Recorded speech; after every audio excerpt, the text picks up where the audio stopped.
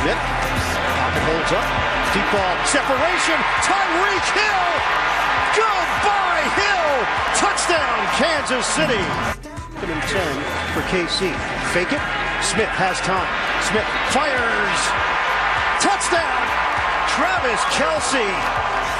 Big statement to open the game for the Kansas City offense. 22-yard strike from Smith. All right, Mackey and Judd back with you live at Radio Row, Mall of America.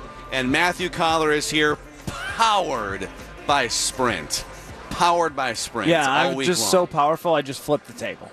And then sprint away from it. And then I sprinted away from it. Yes. That's right. You can find all kinds of work from him, including 5 under-the-radar quarterback options for the Vikings in 2018 at 1500ESPN.com.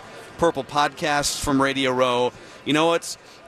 We've had this Alex Smith conversation for a week and a half, and we even had other perspectives the last couple of days. One of the top handicappers in the country, Brandon Lang, came on and said Alex Smith would be absolutely the best option for the Vikings next year.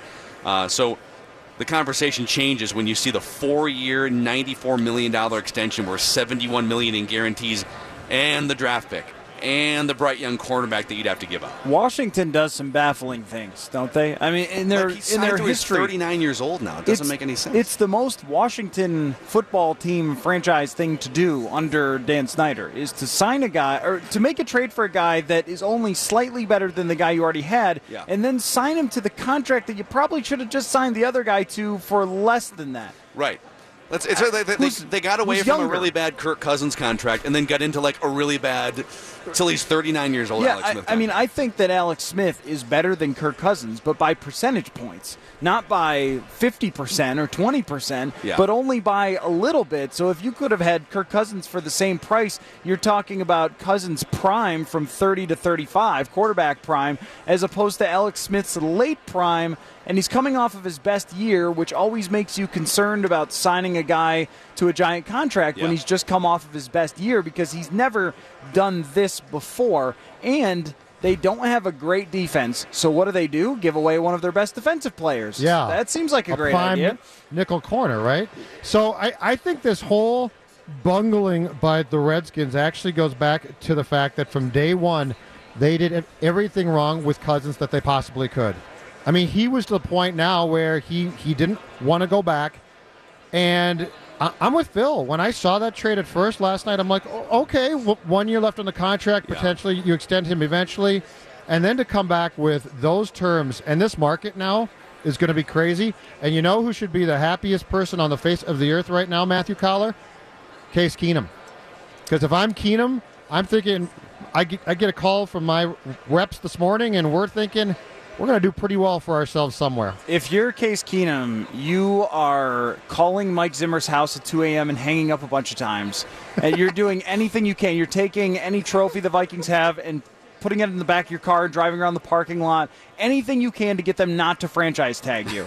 You are faking an injury any way you possibly can to, whatever. But Keenum should want a contract somewhere in this range, and after the season that he just had, he's not going to get it quite that good, but you're seeing these contracts just pushed up and up and up and up, and all it takes is one of the quarterbackless teams to believe in him. So when Kirk Cousins signs with, let's say, the Jets, that leaves the Denver Broncos, the Arizona Cardinals, potentially the Bills, a handful of teams that might be willing to hand out all that money. So if you're him, you're just hoping that the Vikings do not franchise tag you for 1 year. And then, then all that money could be lost if he doesn't have a good year next year. Yeah. Here's the problem for the Vikings. If I could make a list of like the 5 things you have to decide what you're most confident in, it goes something like this. Number 1, is Keenum a flash in the pan or not? Like, you have to figure that out. Yeah. And you're really not going to know until you dive in. You don't know. You're going to have to give him a lot of money to find out. Number 2, are you confident in Sam Bradford's prosthetic leg? Like, that's the second thing. And then number 3, Teddy Bridgewater's odds of doing what basically no football player has ever done before, which is come back from that injury and play at a really high franchise level at that position too. It's all unprecedented.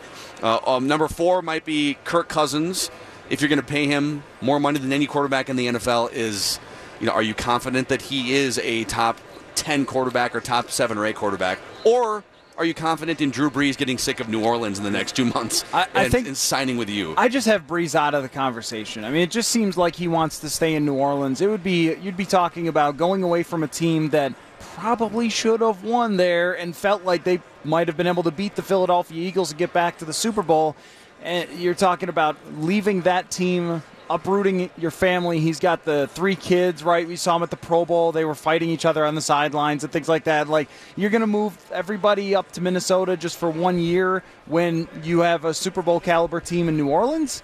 Like, probably not, right? And they're going to pay you your money. The Cousins conversation is now ramped way up, but I don't see the Vikings at the very top of that list of teams who are willing to do it, because they could bring back any one of these 3 quarterbacks that they want, and I even think that there might be a chance you could bring back 2 out of the 3. That you could bring back Teddy Bridgewater and Sam Bradford. Let's say you allocate $30 million to your quarterback situation. Wow, that's so much money. But and for you one say, year. Look, guys, both of your knees are messed up. We'll give you each $15 million guaranteed, and we'll battle it out in training camp. Whoever wins, wins. The other one, maybe we'll trade you, or maybe you just stay as the backup quarterback because we're really unsure about which direction this could go. I think that that's on the list of possibilities. I mean, with Sam Bradford's knee issues for his career, who's buying into him for their one and only quarterback? The only other option for him might be someone like Cleveland. So let's say they draft Josh Rosen or Josh Allen number 1, and they just want another guy. They want their version of Mike Glennon. Well, Sam Bradford's a pretty good option there to bring in and battle with the kid at camp and still give you a chance to be better. But if you're Bradford, is that what you really want to do? I mean, does anyone really want to go to Cleveland, period? I mean, that's a much broader question. And I don't know, when you've got a chronically bad knee, I don't know that you're going to have a huge choice here. So, gun to head, what do you think the Vikings do? Because I still start with Teddy. They're going to go with Teddy. But that doesn't mean that you're wrong in the sense that I could see a scenario under which they bring Teddy back, have a long conversation, and then franchise case for 1 year. And if it blows up, yeah, it hurts, but it's 1 year of a cap hit, and then case is gone. So this is not a 3-year mistake. Yeah, well, that's another option, too, is to franchise tag Case and then try to convince Teddy Bridgewater to sign on a longer-term deal, 2-3-year deal that would also allow them to get out of that deal long-term. But at the same time, if you're Teddy Bridgewater, do you really want to do that if other teams are willing to sign you? I mean, the thing with Bridgewater is the Vikings trusted him enough to have him as their backup for half the season. So he was 1 play away from going in. The Vikings at least saw enough from him in practice that Mike Zimmer clearly wanted to turn the ball over to him at different points in this season, at least by the way he was acting in post-game press conferences where he would not name Case Keenum the starter and he criticized Case. It looked to me like he really wanted to turn that ball over to Teddy, which would be an indicator maybe to other teams, okay, this guy's ready to start. He made it through an entire half a season of practice. Yeah. If you're Arizona or if Miami parts ways with Ryan Tannehill or a number of different scenarios, Teddy Bridgewater at 25 years old should be very high on your list. I think somebody would make him a starter. So I think if you bring him back, you've got to tell him you're going to be the starter, which means you can't franchise tag Case Keenum. Yeah, see, I'm skeptical. I don't know.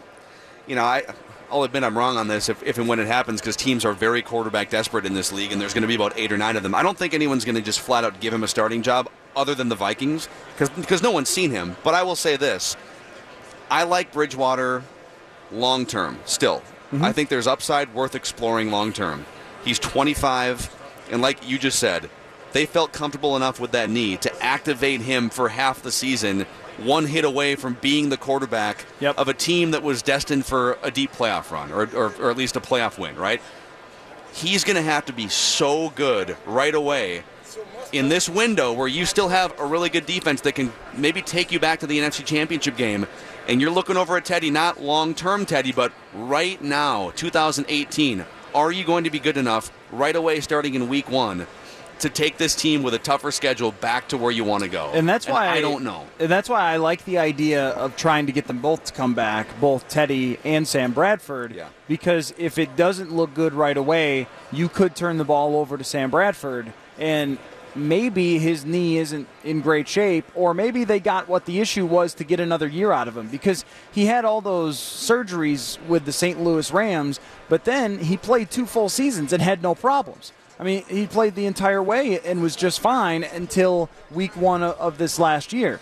And with Bradford, I think teams would be even more wary to give him any type of contract and make him the starter, because it's not just one knee injury like Teddy Bridgewater that he's recovered from. It's a bunch of surgeries, and you feel like if you made him your starter, that there's a really good chance he would go down. So, and if you're Sam, you might say, well, I think I could beat out Teddy Bridgewater in training camp and in preseason. Right, but to that point, if you do that, does Teddy come back to compete with Sam, or does he look elsewhere? This is where this whole thing gets really dicey, because part of this discussion is based largely on where the Vikings think Teddy is at.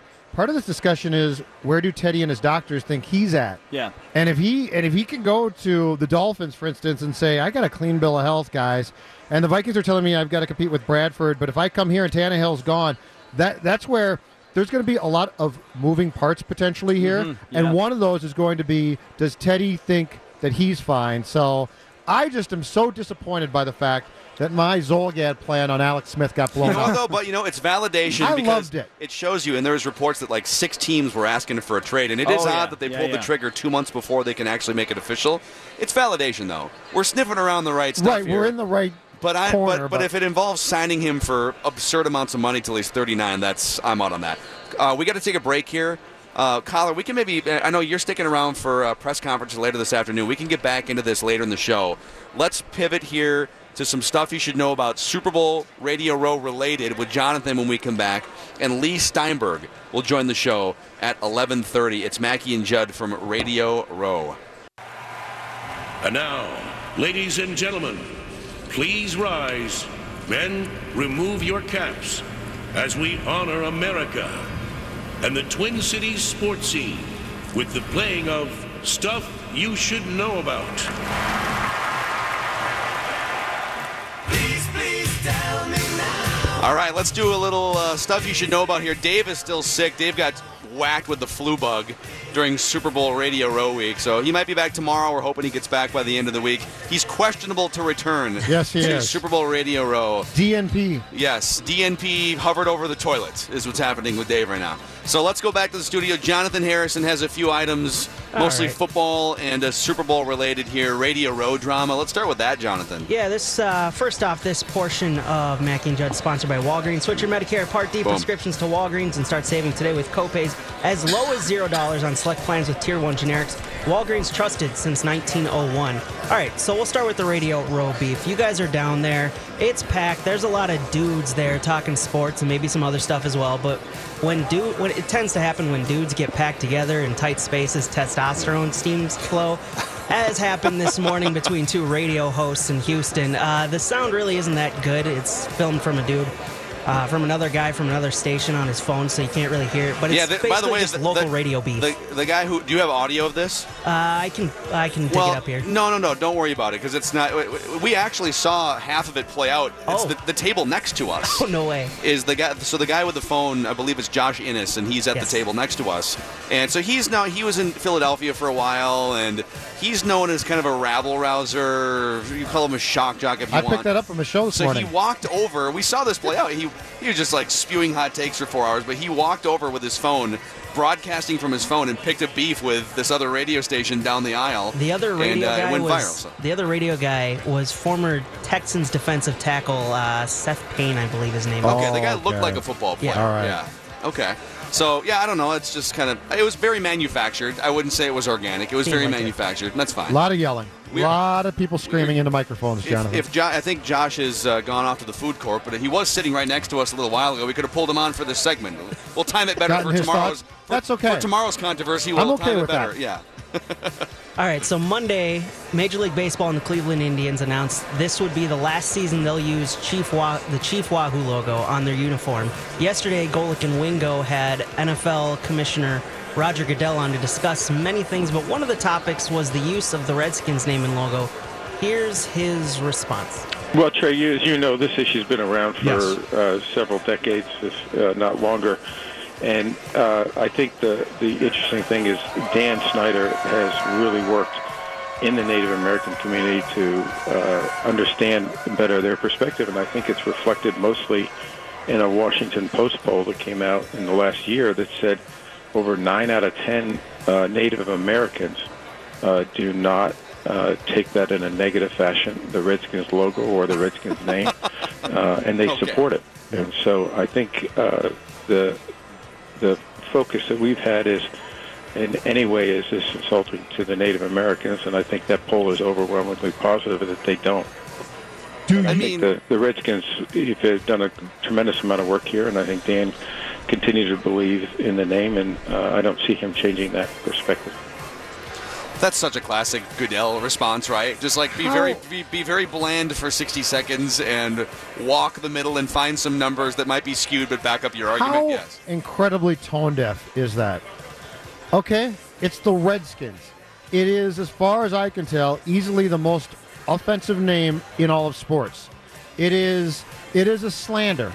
And you're going to sit here and tell me that you got your hands on a Washington Post poll, and that poll proves that name is fine. It's ridiculous. It's absolutely it is so tone deaf.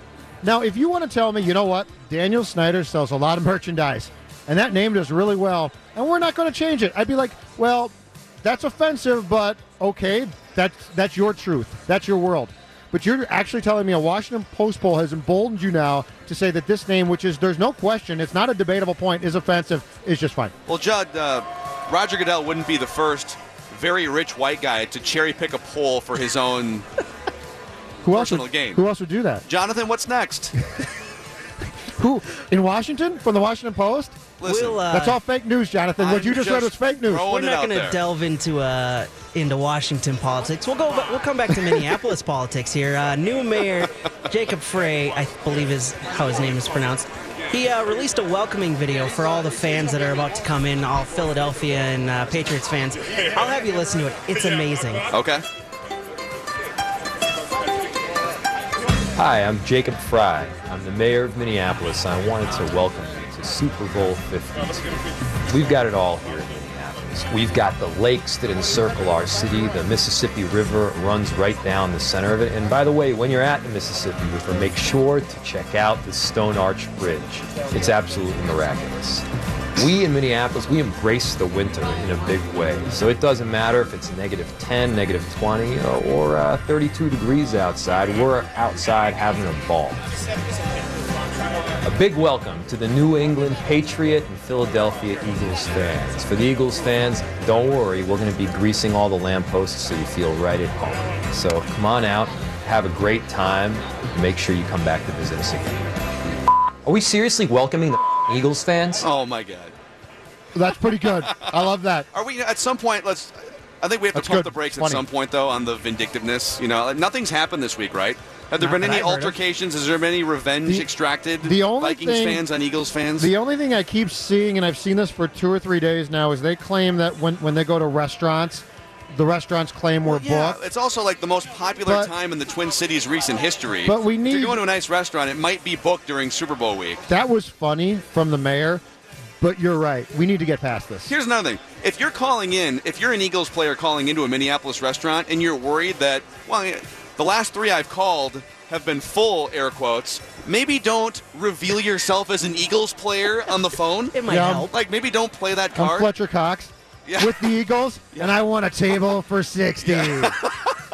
Hey, I'm you got a table for 60? Hey, I'm Nick Foles for the quarterback that beat you guys last week. I need a table for 5 or 6. No thanks, we're booked. Skull. Yeah, of 52 of my closest friends. We do need to get past this stuff. Foles. I tried to get a Foles chant going during the media night last night, and no one was following my lead. As I wrote, if we had been on the other end of that, we would have thought that was the greatest thing on the face of the earth. If we had found a way to mock the Packer chant, we would think this is great. So don't give me this, I'm offended because you took the Skull. Well, and by the way, the Skull chant's 2 years old. Well, we mock the Packer chant every week, but they lose on our show. Yeah, and the Skull chant is 2 years old. It's not like it's been, ingrained in people since birth there. I just find it so funny. Yeah, it's the busiest week in years in the Twin Cities, and we tried to book a group of 40 at one of the nicest restaurants around, and they wouldn't take us. Must be because we're Eagles.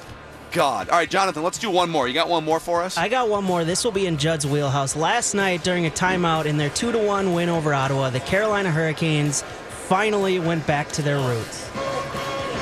They did it. They did it. Like uniforms, too? No, not just the uniform. Not the uniforms, just the song. Oh. Just Brass Bonanza. Okay. They went to Brass Bonanza. Okay. Now, this occurred, Jonathan, during a timeout. This didn't occur after a goal because the Whalers used to play that song after goals, but that's fine. I just like it's back. It was just a timeout. The owner, the new owner, wants to get back to the roots. He even wants to bring back the old jerseys at one point. Oh, he does? Yeah. That would be cool. Okay. I think those would I'm be making cool. a road trip. If they bring back those jerseys, I'm taking the day off and I'm road tripping to Carolina. Raleigh, Durham, I believe. Oh, man. That is awesome. Love Brass Bonanza. It is a great song. I feel like whenever I envision Judd just kind of going about his day in the morning, brushing his teeth, or going down the hallway, as like my that soundtrack? Song just playing behind him. This is his good morning alarm. That could be my alarm. Exactly. My alarm And he clock, just my keeps it shower playing. song, my brushing the teeth. Yeah, that song could just be piped through my house all day long. On a bright, sunshiny day in the summer, Judd walks outside to get the Star Tribune, and this song is just playing. This is going in the background right there, and the dog's dancing in the house. Jonathan, I think you're onto something. Oh, that'd be this great. is genius. We need to film a 1500 promo. Just you doing that. Brass Bonanza just pipe through everything I do. I think at first I was a little bit like I didn't really understand it, but now I'm impressed, and I applaud Judd for his loyalty to all things 80s, 70s, 80s, and maybe early 90s hockey nostalgia. This song very impressive. in particular sounds like a song that would have played in a grocery store in 1975. It does. It Like you'd be absolutely shopping. does. I got to get some ketchup. Hey, Brass Bonanza's on. This is catchy. Everyone's got like tight flower bell bottoms on. Yes, and muumuus. The women are wearing muumuus. Oh my God. Yes. Oh God. Jonathan, thank you very much. You are welcome. You're awesome. Thanks for finding good that. stuff. Jonathan Harrison, he's pinch hitting for Dave. Well, he's been running the board all week, but Dave Harrigan is out with the flu. DNP with the flu. DNP Illen.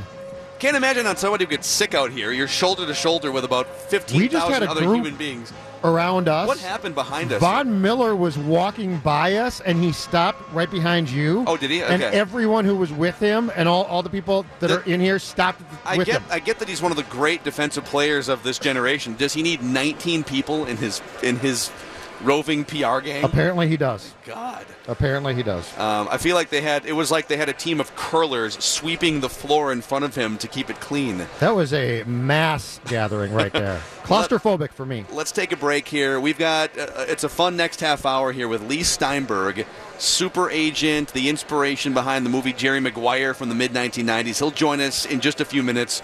And Greg Jennings at the top of the hour. Mackey and Judd, live Radio Row, Mall of America. Judd, take it away. First, I am here to tell you there are more than 65 exciting events taking place on every level and around every corner of the Mall of America all this week. This is your headquarters for the big game. This is a football fiesta. It includes the fan gallery in the media center presented by Microsoft on level 3. That's where we are. You can watch broadcasters, pro athletes, and guest celebrities during live broadcasts throughout the week. That's fine. I'll just keep going. But hey, you say, I want more than that? I'm going to give you more than that. Check out the Microsoft Store, level 1 on the south end. NFL player meet and greet today from 6:30 to 7:30 p.m. Adam Thielen will be there. You get a chance to meet the Vikings, a standout wideout. He's from Minnesota. Locker room by Lids, you say you'd like to check that out. Well, I'm going to give you a pro athlete who's going to be there as well. Panthers linebacker Luke Kuechly from 3 to 4. And then you say, okay, but is that it? And Phil, I tell you, no, there's more, because level 3 north by Nordstrom's, it's the Mountain Dew Ice Box. Swing by for perfectly chilled Mountain Dew ice samples, charging stations, chill the ice, and more. Make sure to also share your experience by tagging Mall of America with the hashtag BoldNorthMOA on Facebook, Twitter, Instagram, and Snapchat. It's the Mall of America. Now you can sneeze. Smith, pocket holds up, deep ball, separation, Tyreek Hill! Goodbye, Hill! Touchdown, Kansas City! Mackey and Judd hanging out Mall of America, Radio Row. It is filling up here, to say the least. I wonder, if there's unsuspecting people. Is it 100% of Minnesotans understand what's going on here? Or do you think there's just unsuspecting shoppers who are wandering through the Mall of America food court thinking, what is happening right now? Why is this going on? Yeah, that might be a problem if you decide, I'm going to go get a bite to eat, just real quick. I'm going to Burger King, just real lunch quick. At Mall of America. And, this is going to be, what the bleep is this? I'm going to stop at the Melt Shop for lunch. Oh, my God, that's crazy. Look, a lot of people out here, though. This is very impressive. I'm glad they've all come to the mall because it is your big game headquarters, Phil Mackey. It is. In fact, you can find a full list of events at mallofamerica.com, whether it's happening here or all around the Twin Cities. Mallofamerica.com is your place to find out all the happenings I told you. Of Super Bowl 52. I'm not going downtown until Sunday. I've vowed to stay away.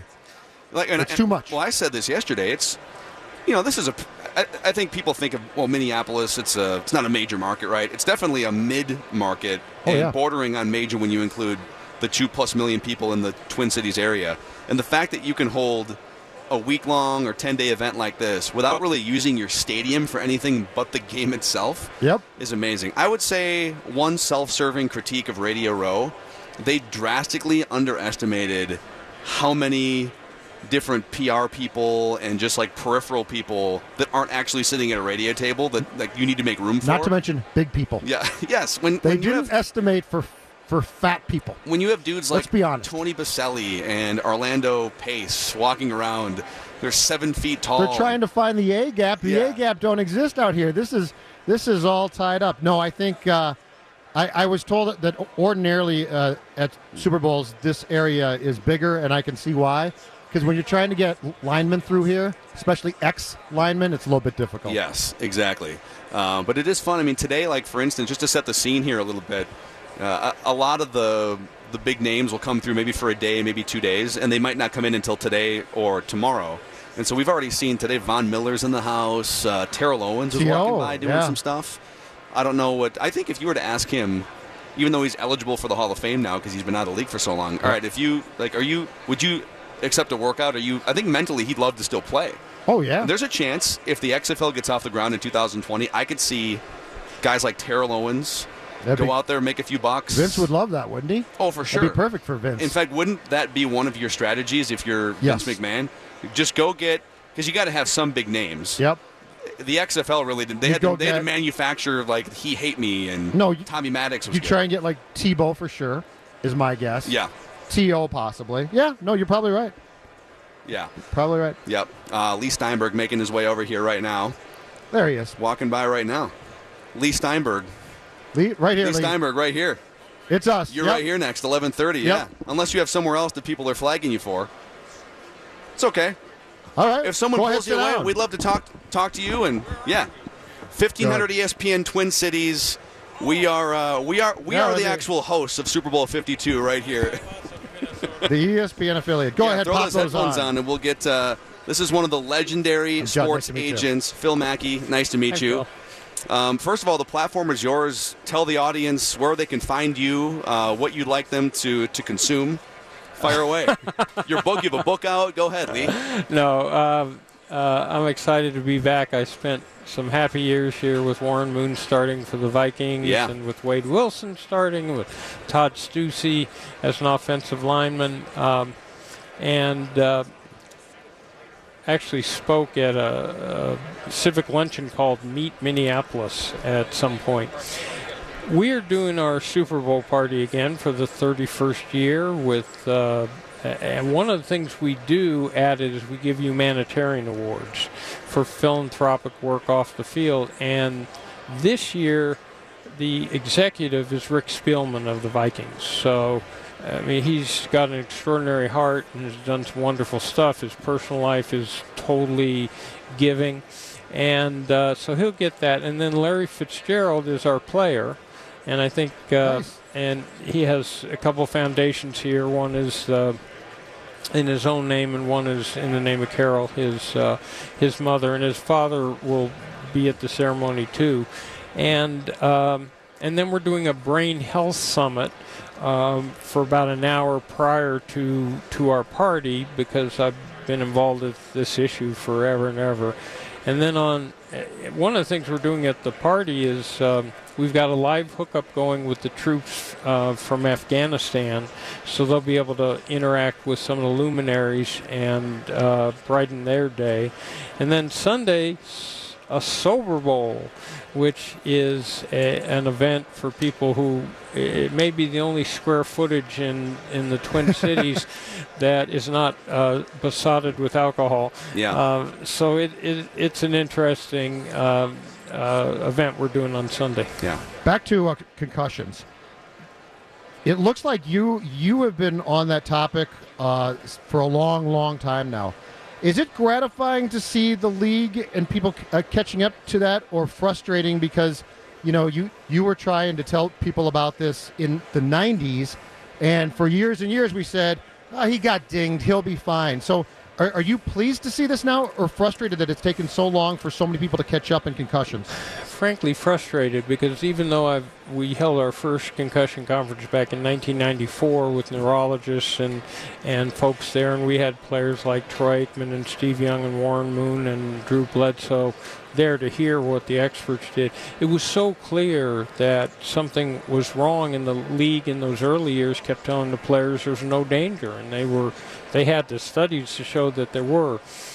What's frustrating is that once you realize that it's not just knockout concussions, but it's the subconcussive events aggregating that can cause the problem. So think about this. An offensive lineman who plays in high school, college, and pros could walk out of football with 10,000 subconcussive events, none of which have been diagnosed, none of which he's aware of, but the aggregate almost certainly will do long-term problems with dementia and depression and at the worst, chronic traumatic encephalopathy. Yeah. So let's suppose 50% of the moms in this country know those facts and tell their teenage boys, you can play any sport but not tackle football. It wouldn't kill football, but it would change the socioeconomics of it so that the same people who box or the same people who do WWE would be the only participants. Yeah, so what's your best guess as to what football looks like in 10, 15, 20 years? I mean, the equipment would have to change quite a bit, I would think, right? Well, first of all, there's never been a helmet that actually did a sensational job of preventing concussion. When that energy wave comes in, the current helmets mostly just protect against skull fracture. They're really not designed for concussion. So if you look into the future, there are new designs that use coil and compression to take the energy flow and dissipate it out.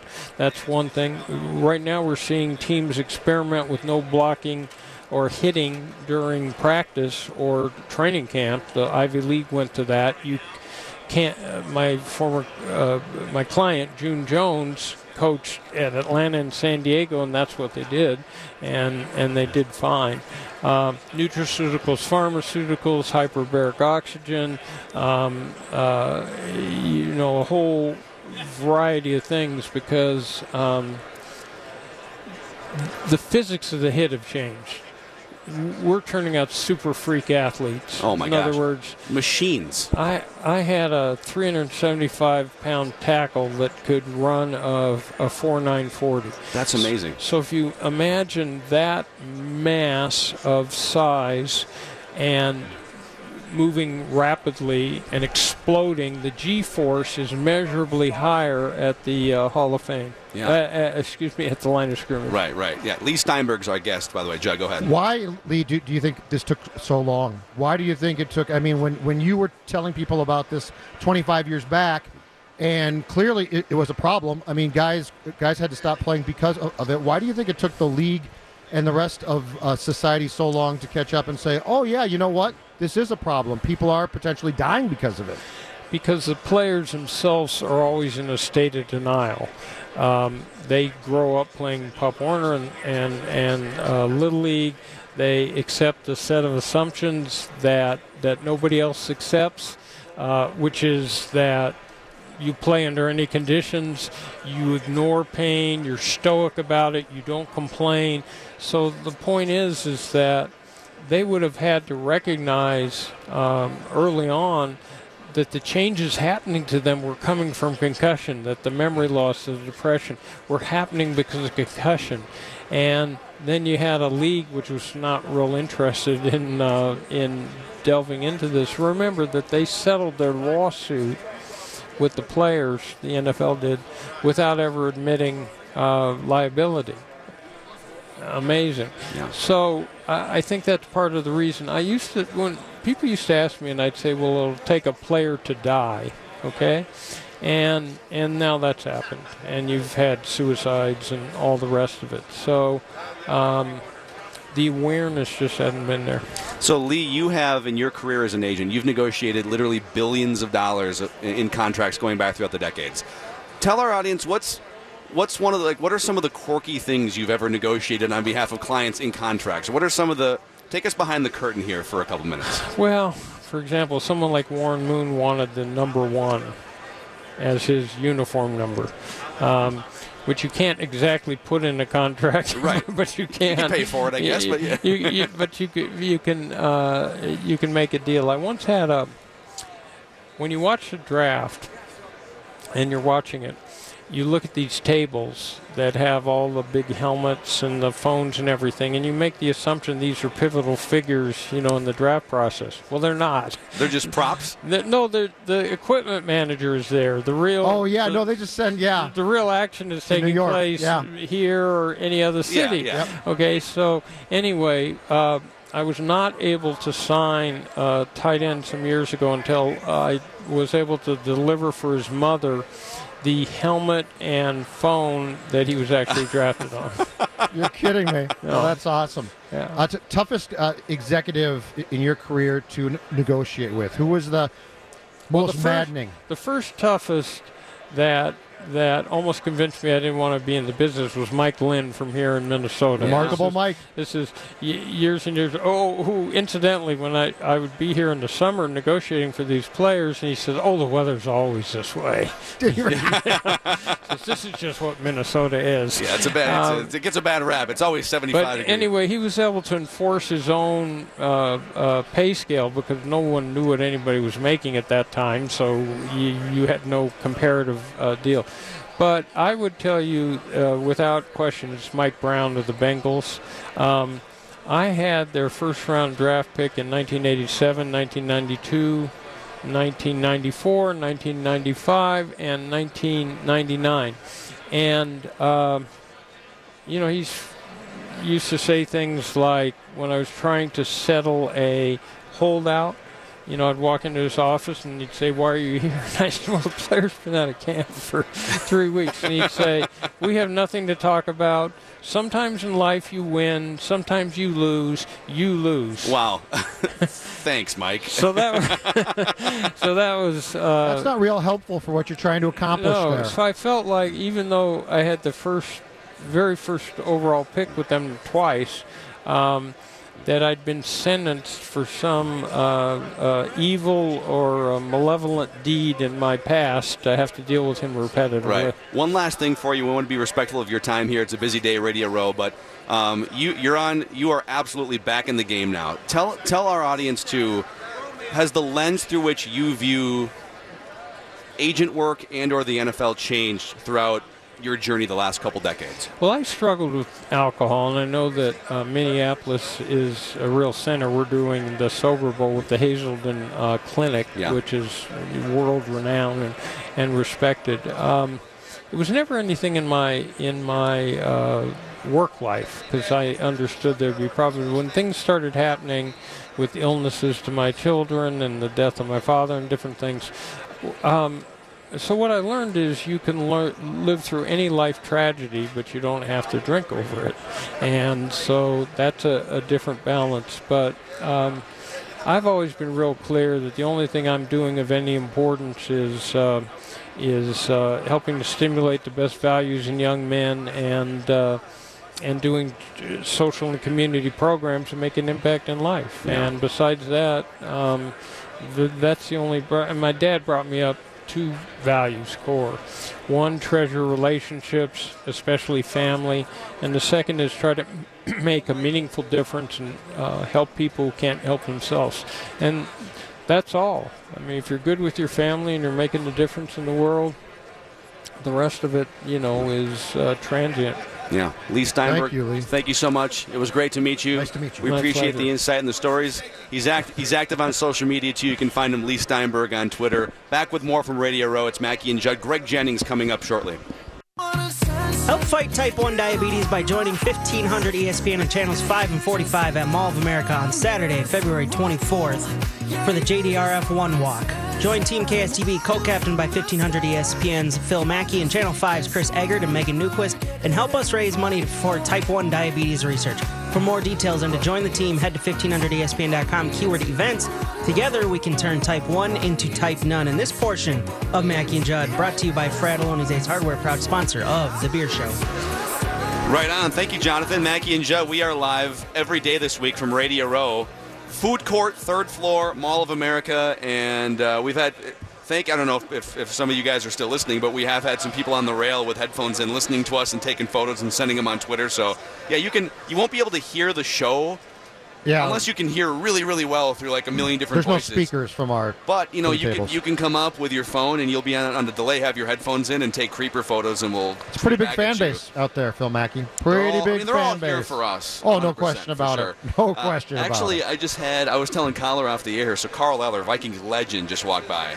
And so when I was in second grade in like 1991, somewhere early 90s, my dad, who has been sober now for 40 plus years, and Carl Eller they were both working for, I believe, treatment facilities, helping other people get sober and interviewing different people and whatnot. And so they had a work connection. And so little kid Phil Mackey goes to lunch one day with my dad and Carl Eller at Hubert's, the old Hubert's across from the old Metrodome downtown Minneapolis. And so back to that story in a second, but what came of this was my first ever interview in second grade. I did a class project one-on-one with Carl for like 12 minutes on camera. He gave you that much time? And he said the only thing is I don't want this to be like, just make it a class project. I don't want it to be like an actual like TV interview. Not that we were going to submit it anywhere, but I think the statute of limitations is passed. It's been 25 years. We should repurpose it to audio, and we can. If you still have it, bring that thing in. I'll try to remember to do that next week. Anyways, every time I run into him and shake his hand, like, he doesn't remember me now. It's been 25 years, but I have reminded him 2 or 3 times throughout the years when I've seen him. So shook his hand here, said hi, Carl, he's just walking by. It reminds me, when we went out to lunch that day, my dad goes, now, Philip, you don't remember because he played football before you were born, but this man went to 4 Super Bowls in the 1970s. Very proud dad, and Carl, trying to let me know how big of a deal this lunch is. And I knew a lot about sports when I was in second grade. Shocking. And I said, yeah, and he lost them all, right? How'd Carl take that? So the conversation then could have taken 2 turns. He could have left lunch right away and said, what is this? What have I gotten myself into? He went the other way, laughed his ass off, and patted me on the head and typical said, media, okay. typical media guy. You gotta go negative. Guy goes to 4 Super Bowls as part of one of the greatest defensive lines in the history of the National Football League, and you got to bring up the fact you lost all 4 of them. All I can bring up are the bad memories. Do you have any memories when you were a kid, like meeting or being starstruck, meeting? Or heroes, little Judd Zulgad? Yeah, sure. I went to my parents used to take me to Picture Day at Met Stadium for the Twins. And actually, one of the nicest players that there was is our friend Roy Smalley. Like, he was so accommodating and so nice, and spent so much time. Like, he would sign autographs and take pictures. Yeah. And at that point in time, when you're 8 years old, you're completely starstruck. It's like, oh my gosh, Roy Smalley. You know, for sure. 1979 All-Star. I was 9 years old. How does he get his hair to stay like that? Yeah, his hair is. I still think his hair is perfect. But it always struck me that a guy like that would take so much time for fans, because there were a lot of guys back in that day who didn't have time. I actually think players are more savvy and accommodating now. There were a lot of guys in that 70s, early 80s who didn't give a damn. Right. I think there's a lot of pretty savvy guys now who, even if they don't want to spend the time, they know it's going to help them. And so I think there was a lot more crustiness in that era than there probably is in this one. Maybe, and I'd have to take your word for it. I think another component is if you have even one slip-up or moment of being a jerk and someone's rolling on a camera or someone even just tweets out about the incident, it can spread. I mean, your reputation can get ruined. Well, this might be a bad example because I think she's had multiple moments where she's been caught acting like this. But when Britt McHenry is in a parking ramp and berates this poor woman with the whole, don't you know who I am? I'm a TV star. I will end your career and this and this. Well, that goes out.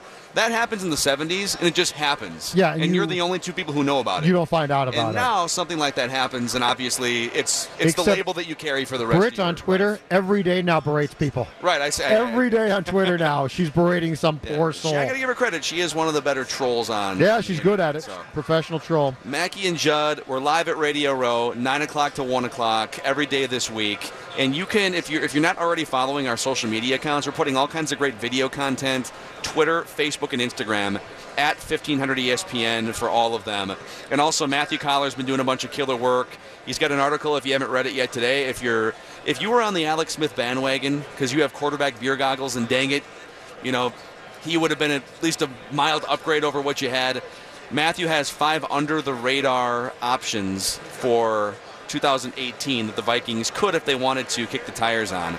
Let's come back in just a few minutes and catch up with former Viking Greg Jennings, now doing stuff for Fox Sports 1 and different Fox platforms. Greg Jennings joins the show next from Radio Row. Mackey and Judd.